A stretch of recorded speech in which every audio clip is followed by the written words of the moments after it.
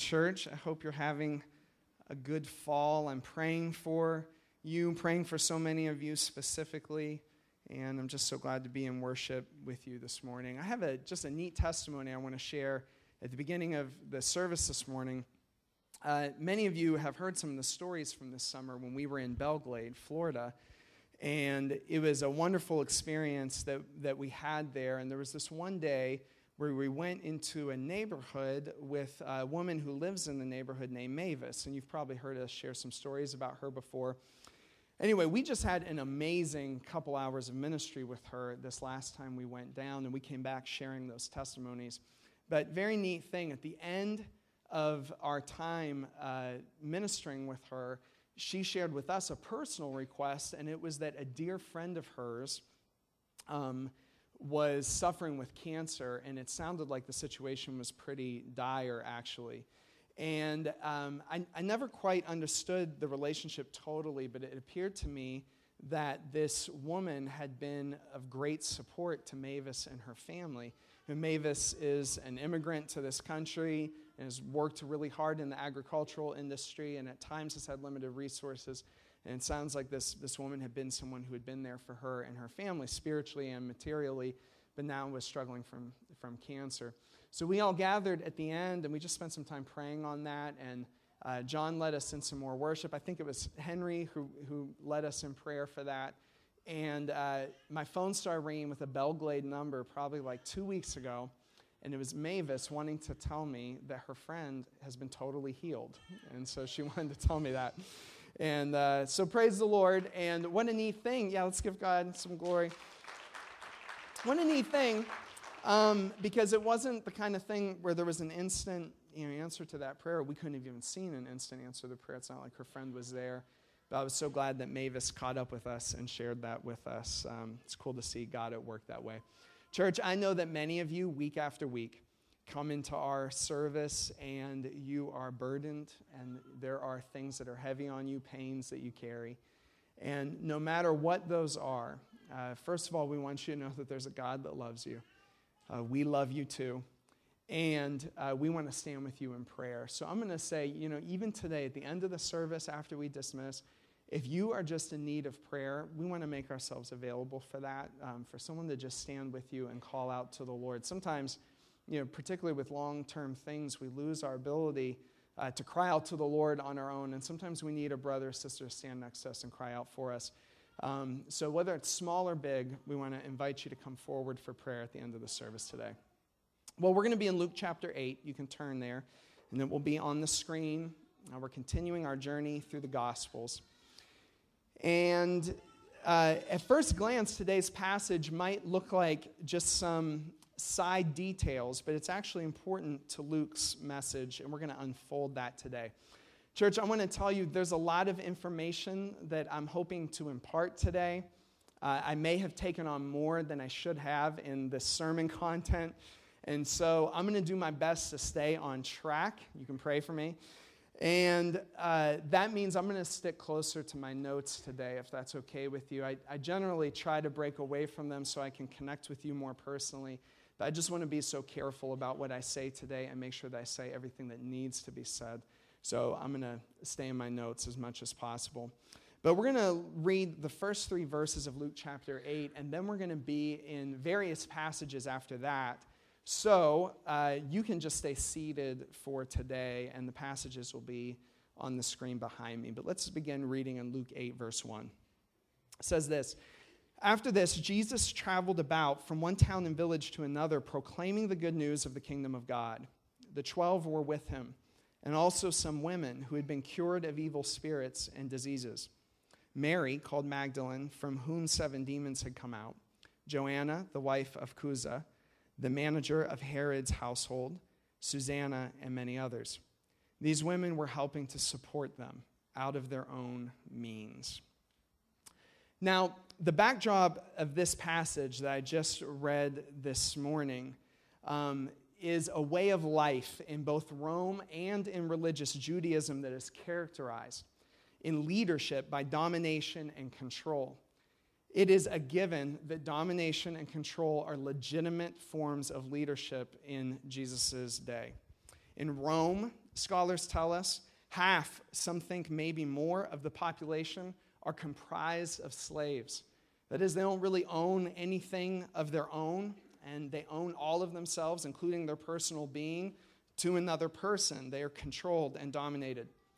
In Judaism, there's a religious elite, both in the temple and the synagogue, that has created a religious class that is set apart from the people. And so, without a doubt, there's a pecking order in the days of Jesus regarding who's in control and who's not. And without a doubt, in both pagan Roman culture and in Jewish religious culture, women were often dominated and controlled. It's well attested in history.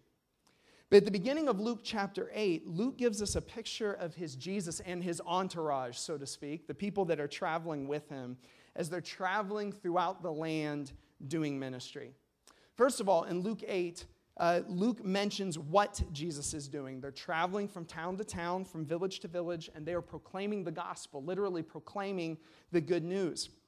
And we know from many other passages, even ones that we've explored in this sermon series so far, that Jesus' proclamation of the gospel is always accompanied by his demonstration of the gospel's power. So the preaching of the gospel is often accompanied by healings and the casting out of demons because his preaching is accompanied by power. And we also know this, that Jesus isn't doing this stuff alone.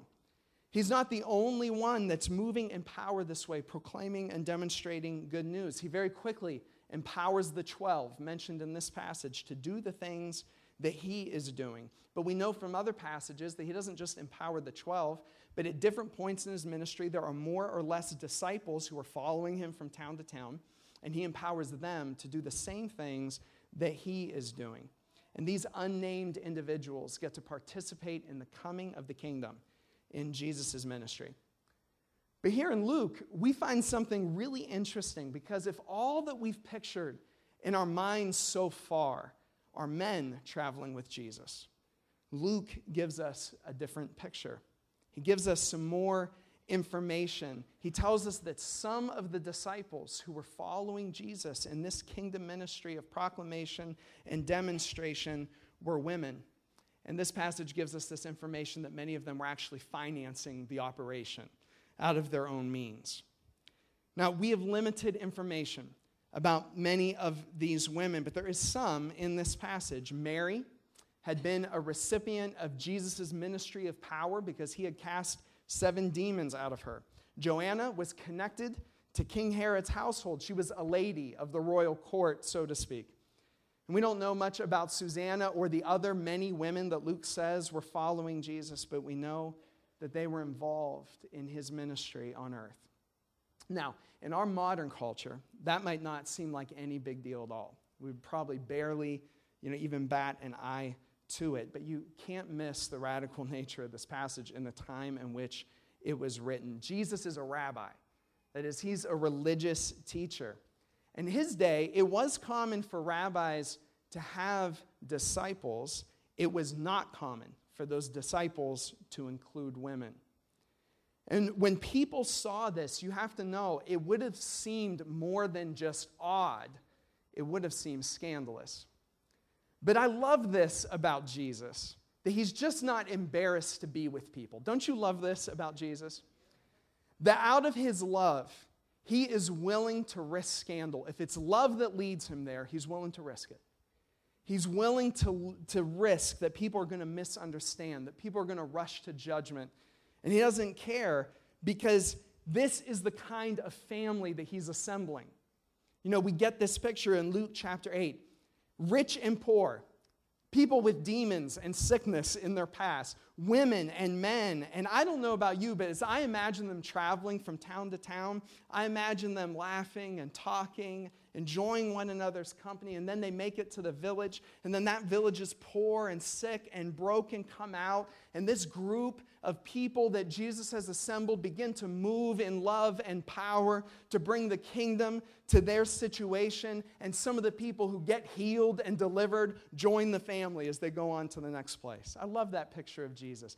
When we started to experience just the beginnings of some renewal here at our church, I remember us as church leaders saying, people who are really hungry and people who are really broken will love this. but people who want respectable religion won't like it as much, you know? And that's the kind of crew that Jesus is bringing around himself, the broken. People who, sometimes by no choice of their own, were considered outcasts of society, and he includes them in his discipleship family. And I just want to say to you, if that hasn't been your experience of the church, I'm so sorry. Because the church exists to bring Jesus to you. And this is exactly what Jesus is like. And so if church was a place where your status as an outcast was reinforced, I'm so sorry. Because Jesus is bringing this family together. Isn't he wonderful? Don't you already see how the picture of leadership that Jesus gives us is so different than the sad picture we often see in politics and homes and business and too many times in the church, disregarding and throwing away people. Now, as I stated earlier, this detail by Luke isn't put in here by accident. It's meant to cause us to reflect on certain things. And I think we get a clear picture of some of what Luke is getting at when we consider this passage in the scope of the whole biblical story. And so in our very limited time together, I'm going to try to give you this overview. Maybe one of the best places for us to start is when God's people, the Hebrews, are slaves in Egypt. You can read about this in the book of Exodus. For a long time, they are dominated and controlled by Pharaoh, king of Egypt, forced into servitude. But God has compassion on his people, and he delivers them with a mighty display of power. And after he delivers them, he takes them into the wilderness where he reveals himself yet again to them in great power and glory. And it's critical to remember that as Israel was getting to know their God, thousands of years before Jesus, as their God was revealing himself to them, they got to know him. One of the first things they got to know about him was that he was a liberator of slaves. They knew him as the God who freed them from slavery. In other words, they had been dominated, controlled, enslaved. And God delivered them from this, but he also delivered them to something else. He delivered them from slavery, but he delivered them to himself. And it became deeply ingrained in Israel that Pharaoh was not their king, but that God alone was their king. That God alone had authority over them as a people. And the laws that God gives his people from Mount Sinai are remarkable, especially in their time, for the way that they are tilted toward the just treatment of the weak and vulnerable in society and toward equality in general. As a matter of fact, modern people would read some of the laws in the Old Testament and think them to be radically unfair because of the way that they create this equalization. But this is how God wants his people to live in society. So it's no surprise to me that in this kind of social setting that God creates with his people, that we see Moses' sister, Miriam, playing a major role in the life of the nation. On the other side of the Red Sea, it is Miriam, who's a prophetess, who's prophesying and singing about God's victory. She's the one leading them in worship. Now, all throughout the story, Moses is clearly the primary leader with prophetic authority. There's no question. But Miriam and her brother Aaron are also prophets who exercise influence in Israel. And it's true that at one point Miriam and Aaron try to kind of take over Moses' authority. You can read about that in the book of Numbers, and God intervenes. But even with that, it shouldn't be lost on us that in this kind of social environment that God creates, Miriam exercises influence in Israel. When God's people move into the promised land, some years later, after their wilderness wandering, we find something stunning, that they have no king for many, many years. No king. Can you think of it? There was no nation on earth that did not have a king. But somehow Israel doesn't have a king. They're a federation of tribes, and they have leaders, but no king. Why? Well, I think one of the reasons is that it's deep in their national soul, because of their experience with slavery, that they reject domination and control as legitimate forms of leadership.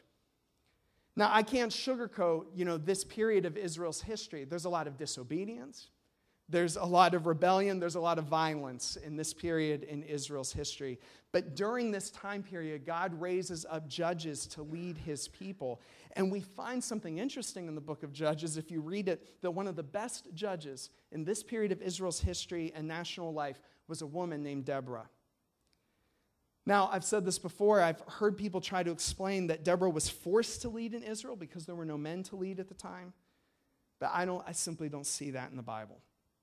Deborah led because she was a prophetess anointed by God to lead. And in this peculiar nation where there was no king, no one had ever heard of such a thing.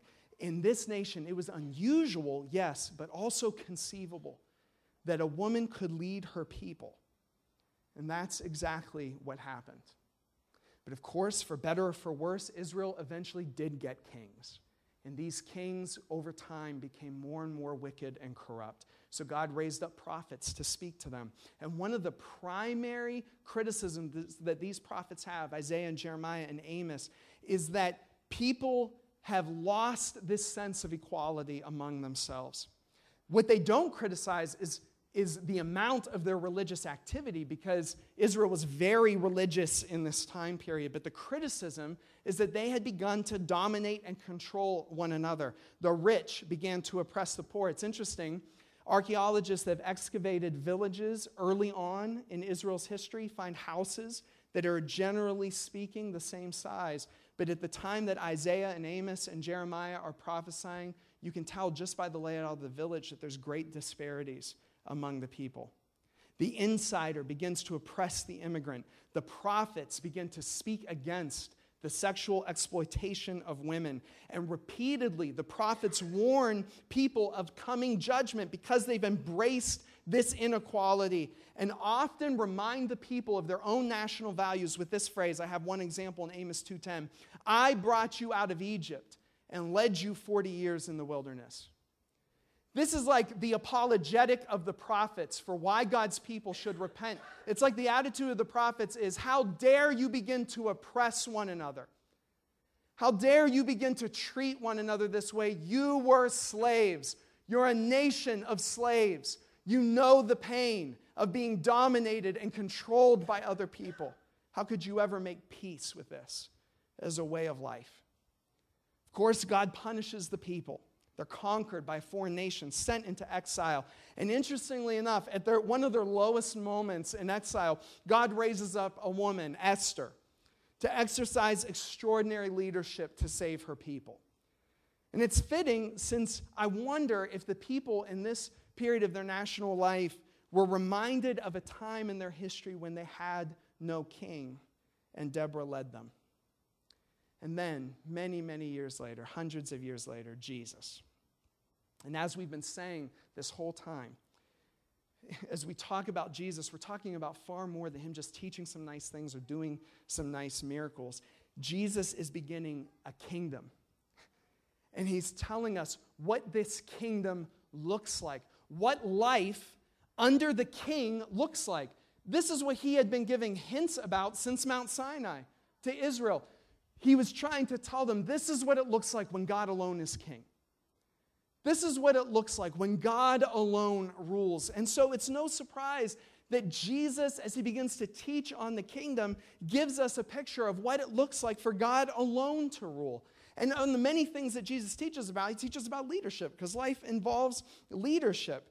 But when he does so in a radical, radical way that totally turns upside down the way that we view leadership in the world. So Matthew 20, 25 to 26, Jesus says this, you know that the rulers of the Gentiles lord it over them, and their high officials exercise authority over them. Jesus is saying, you know how people in the world lead.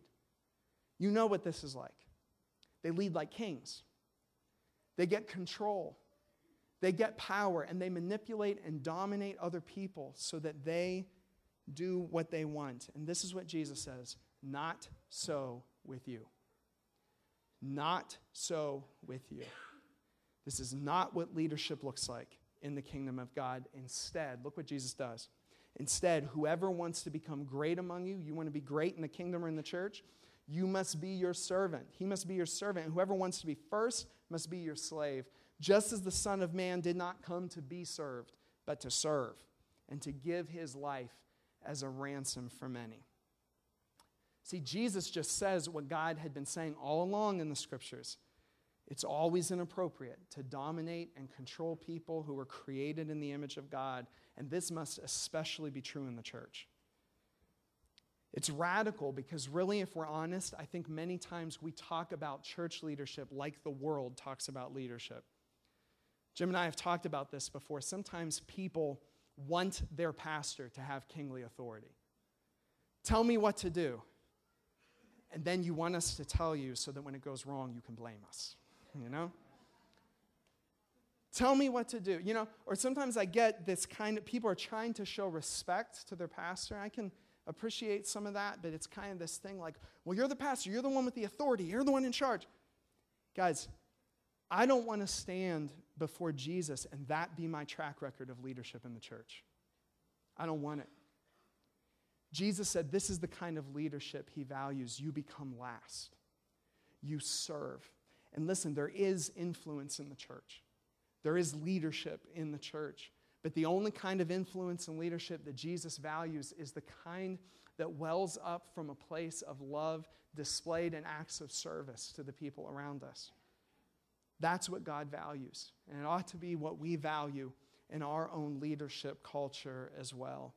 So this is what Jesus says, don't lead like them. So you see, for all of those reasons, I'm just not surprised that as it turns out, Jesus had women disciples who were in the mix doing ministry. They got to be in on this, part of the kingdom coming to earth. And that's exciting. Collectively together, the Gospels tell us about Mary's special role in Jesus' coming. The prophetess Anna at the temple who prays over Jesus as a baby. These women disciples we just read about in Luke 8. Jesus' ministry of healing and deliverance to women that were in bondage. The Samaritan woman who tells her village about this man Jesus who she met, who can forgive sins. The women who mourned as Jesus went to the cross, stood by him as he bled while everyone else abandoned him, and were the first to see and to report that Jesus was indeed alive. Think about that for a second. There was a point in the history of God's people, short, but there was a point where this amazing truth that Jesus had conquered death, that death could not keep its hold on him, that he was alive, this amazing truth was entrusted to only women at some point in the history of God's people. That ought to tell us something about the way God values women, the way Jesus valued them as true disciples. So because of all of this, I'm not surprised that in the book of Acts, and the Holy Spirit gets poured out on the church, he comes in power on both women and men, just as the prophet Joel said would happen hundreds of years later in the Old Testament. I'm not surprised in the New Testament church that we see women frequently prophesying in church gatherings, providing space and it's likely leadership in their homes for early gatherings of Christians, that they receive all the gifts of the Holy Spirit. We meet a woman named Phoebe who is a deacon in the church. We know from Acts that deacons function not just in caring for the poor, but also in preaching, healing the sick, casting out demons, and the like. The Apostle Paul speaks of a woman named Junia in Romans 16:7, and this is interesting because for many years in our Bibles, it was translated in the masculine, Junius. Recent translations are correcting this, the reason being that the word Junius is unattested anywhere in the ancient world as a legitimate name, and it is definitely feminine in the Greek. The reason we've squirmed around this name is because Paul seems to recognize this individual, whoever she is, as having some kind of apostolic gifting. Priscilla, along with her husband, Aquila, are teachers in the early church and impart the knowledge of the scriptures to a man named Apollos, who goes on to be a prolific teacher in the church. I'm not surprised that Paul teaches in Galatians that women and men equally receive the inheritance of God in Jesus and therefore receive the rights and the privileges that come with that status in God's family. So yes, Jesus had women disciples. Yes, he included them. Now, just for a moment, I also know that in the New Testament, there are some difficult passages related to women in leadership. Some of those passages, at first glance, seem to restrict the roles that women can play in the church. Primarily, not entirely, but primarily these passages are found in Paul's letters to the early churches. Maybe the most familiar is 1 Timothy 2:12. I do not permit a woman to teach or have authority over a man. Now, I'm simply not going to have time this morning. You need to show me grace to dig into these passages, although I have spent a significant amount of time studying them. See, this issue matters to me because I take very personally the responsibility of empowering people into the ministry that Jesus has called them to. And see, I do not want to stand before the Lord someday and say that because I just didn't study, that I restricted people from stepping into their calling. I'm just talking personally. Now, I understand that on these passages, people struggle with them and have different interpretations. And so I just want to say this, speaking of not dominating and controlling, you don't have to agree with some of what I'm about to say for you to be part of our church. I recognize that there's debate surrounding some of these passages. You don't have to agree with me to be part of the mission of God here at Crestmont. But I do just want to say a few things about 1 Timothy 2:12 and other passages like it. First of all, I believe that all of these passages, like all the passages in the New Testament, are the Word of God. And as such, they are inspired and without error. That is a non-negotiable for me. But second, I think it's important to remember that Paul, when he writes his letters, he's not writing theological books, and he's not even writing instruction manuals for church leadership. Instead, these Holy Spirit-inspired letters are often written to address specific situations in specific churches and specific places in time. And so to understand these passages, we have to understand the circumstances that prompted the writing of the letter in the first place. So for instance, in 1 Timothy, Paul also says this, stop drinking only water, he tells Timothy, and use a little wine because of your stomach and frequent illness. And we rightly understand that the meaning of this passage for the church today is not that we shouldn't use any medicine for our stomach except for wine, right? You can use Pepto-Bismol too, if you want to. I don't know why you'd want to, but you can, all right? Instead, we rightly understand the passage when it gives us insight into how Paul viewed medicine as a whole. Paul was deeply involved in healing ministry, but he was also not opposed to taking medicine when needed, according to the understanding of the time in which he lived, the culture in which he lived. So sometimes, not all the time, and this is more tricky than I'm going to be able to get into this morning, but sometimes Paul's words need to be understood in the context in which they were given. It's more complicated than I'm going to be able to address, but it is worth noting. Third, I think that if you want to understand how Paul teaches on the subject of domination and control, you should see the way in which he deals with slavery in the New Testament. See, Paul never advocates for revolution, and some people have actually criticized Paul over this because he never advocates for slaves to revolt, but he does command that masters and slaves should love one another as brothers and sisters. It's actually a far more radical kind of revolution because he tells them, look, if a slave has come to Christ, if that slave's master has come to Christ, they are now brothers or sisters in the gospel. And you know what? When love gets inserted into the equation in the institution of slavery in Paul's day, slavery is not going to last very long, is it? Now, it's important to note, because in this nation's history, there was a period of time when people would quote Paul's teaching on slaves obeying their masters to justify slavery as an institution. But Paul never justifies slavery as an institution. He inserts love into it. And as a matter of fact, when Christians in this country, when the abolitionist movement understood that the trajectory of the biblical story, including Paul's writing, was the insertion of love into human relationships so that we did not dominate or control one another, and as a result, they called for the abolition of slavery, they did interpret Scripture right. And we understand that. See, Paul didn't call for revolt, but he called for love, which is a revolution in and of its own kind. See, if you want to talk about our nation having a Judeo-Christian heritage, which I do believe it does, for all the imperfections that our nation has had, the basis of who we are, our national soul, is grounded in this Judeo-Christian heritage, then this is what we should talk about, this strong belief that humans ought not dominate and control one another. And it is why the church should be people of freedom. It's why we should stand up for people whose voice is being taken away from them, because we are honoring the image of God in them.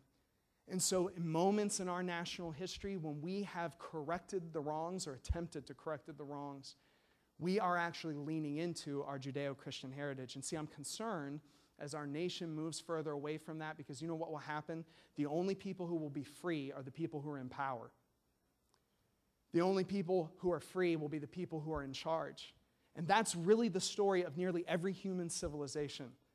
So we at least attempted something different, failed hugely on some points, but at least the basis was there. And we're in danger when we don't recognize it. And the first place to start recognizing it is in the church.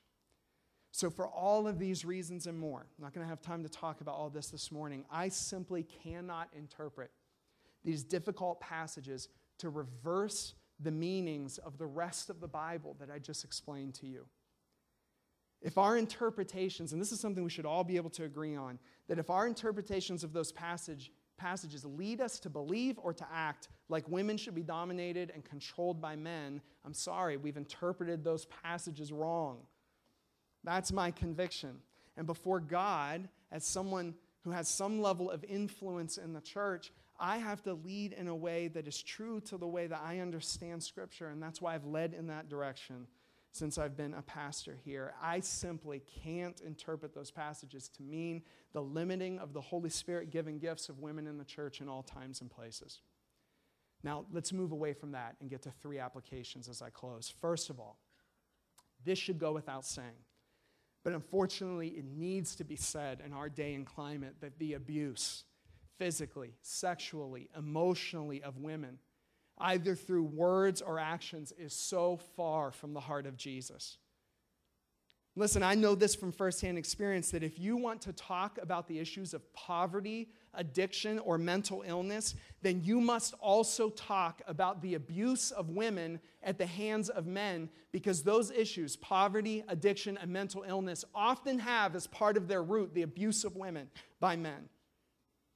And the fact that today, amazingly, we live in a climate, and listen, just stick with me for a second because I'm going to balance this out. But we live in a climate when some evangelical church leaders, I don't think most, but some, are willing to excuse away, minimize, or ignore the abuse of women for political expediency. I don't think that can please the heart of God, no matter how you're handling voting in November. And of course, the big hypocrisy in our national debate is that if the statistics hold true, the people who are themselves criticizing the candidate that they perceive to be degrading women are likely themselves degrading women privately. They are likely viewing pornography, and as a result, enforcing the trafficking, enslavement, objectification, exploitation, and degradation of women. And before we get all high and mighty as a church, let's remember that many in our own fellowships, even many pastors, are participating in an industry of sex themselves through their secret habits.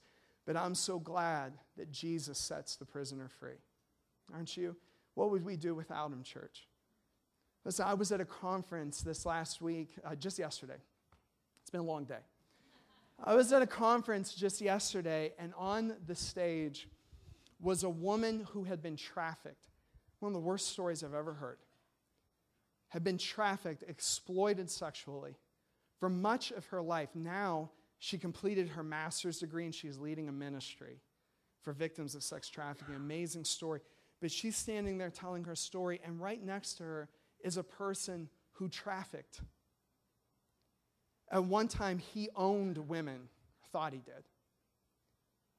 And there they are standing next to each other, giving testimony to this Jesus who sets prisoners free. See, it doesn't matter what side of the degradation you're on, Jesus heals. And he puts things back together. Jesus will heal your oppressing, and he'll heal the oppression you experience. Jesus will heal your victimizing, and he will heal the victimhood that you've gone through. And somehow Jesus is able to bring together the worst of this behavior on both sides of the spectrum and bring us together in a family where women are upheld and their dignity is protected. And church, whatever happens in the social climate, seriously, engage politically how you need to, but you must never budge on this, that women are created in the image of God and deserve our love and respect. Second, I just want to say this. Guys, we need everyone for the mission. If the worship team could come forward. And I firmly believe that everyone involves women. Listen, at Crestmont, we have purposed in our heart to make disciples. And the passage that we just read lets me know that Jesus had women and men disciples. Because, church, it's only when men and women together embrace this mission that we can truly accomplish everything that God has called us to accomplish. And surely, we don't read our Bibles and see God's design in creating us in the image of God, male and female, Scripture says, and to affirm that we need male leadership and influence in the home and in society, but we only need male leadership in the church. Certainly, there's some kind of disconnect there. Because God has created us to do this work together. God has designed it to be that there are spiritual mothers and fathers in the church. And so to me, if you want to ask who can do the stuff of the kingdom or who can be in leadership in the church, you must not ask who's allowed to dominate and control, because the answer is no one in God's kingdom. Here's what you can ask: who is allowed to serve?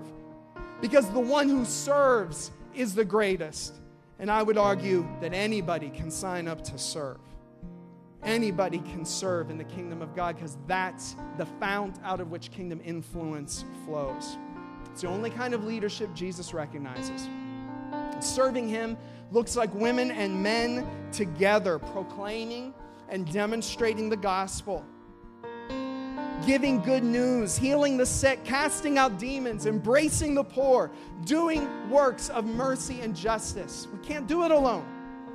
And praise God, he has indiscriminately poured out his Holy Spirit into male bodies and female bodies. He has indiscriminately poured out his Spirit into young bodies and old bodies, to anyone who names the name of Jesus, so that we can reach our neighborhoods and the nations together with the love of Jesus. And lastly, you must hear this today, that I don't care who you are, you have a place in Jesus' entourage. You hear me? You have a place. Don't wait for a pastor to tell you that you have a place. Let Jesus tell you that you have a place in his entourage. If you're poor, don't wait for the rich to tell you that you have a place. You have a place. If you're black, don't wait for a white person to tell you you have a place. Listen, the only thing that you have to do to be part of Jesus' discipleship team that's going from village to village, bringing the kingdom, the only thing that you have to do is give up your own agenda. Because this isn't about a male agenda or a female agenda, or a denominational agenda, or a pastor's agenda, or a black agenda, or a white agenda, or a rich agenda, or a poor one, or a conservative or liberal one. Jesus sets the agenda. He decides where we go next. He decides where his family that he's forming for all eternity is going next. And as long as you can set your own agenda aside, you can be part of that team. And the neat thing is, all of our agendas set aside, our agendas don't compete with each other anymore, because we all only have one agenda, and it's to serve this Jesus. Do you see his tenderness? Do you see his welcome? As a man, I look at Jesus and I just think I just want to be like him. That part of the marks of my ministry has to be that I can provide space around me for leaders to flourish and grow. For every leader in this church, women, men, that's how you mark kingdom leadership. Is there space around you for people to also rise up into leadership? Is there space around you for the Spirit of God to multiply? If there's not, if what's around you are limits and boundaries and hoops that people have to jump through, I think we've missed the mark. You could stand to your feet. Let's pray together.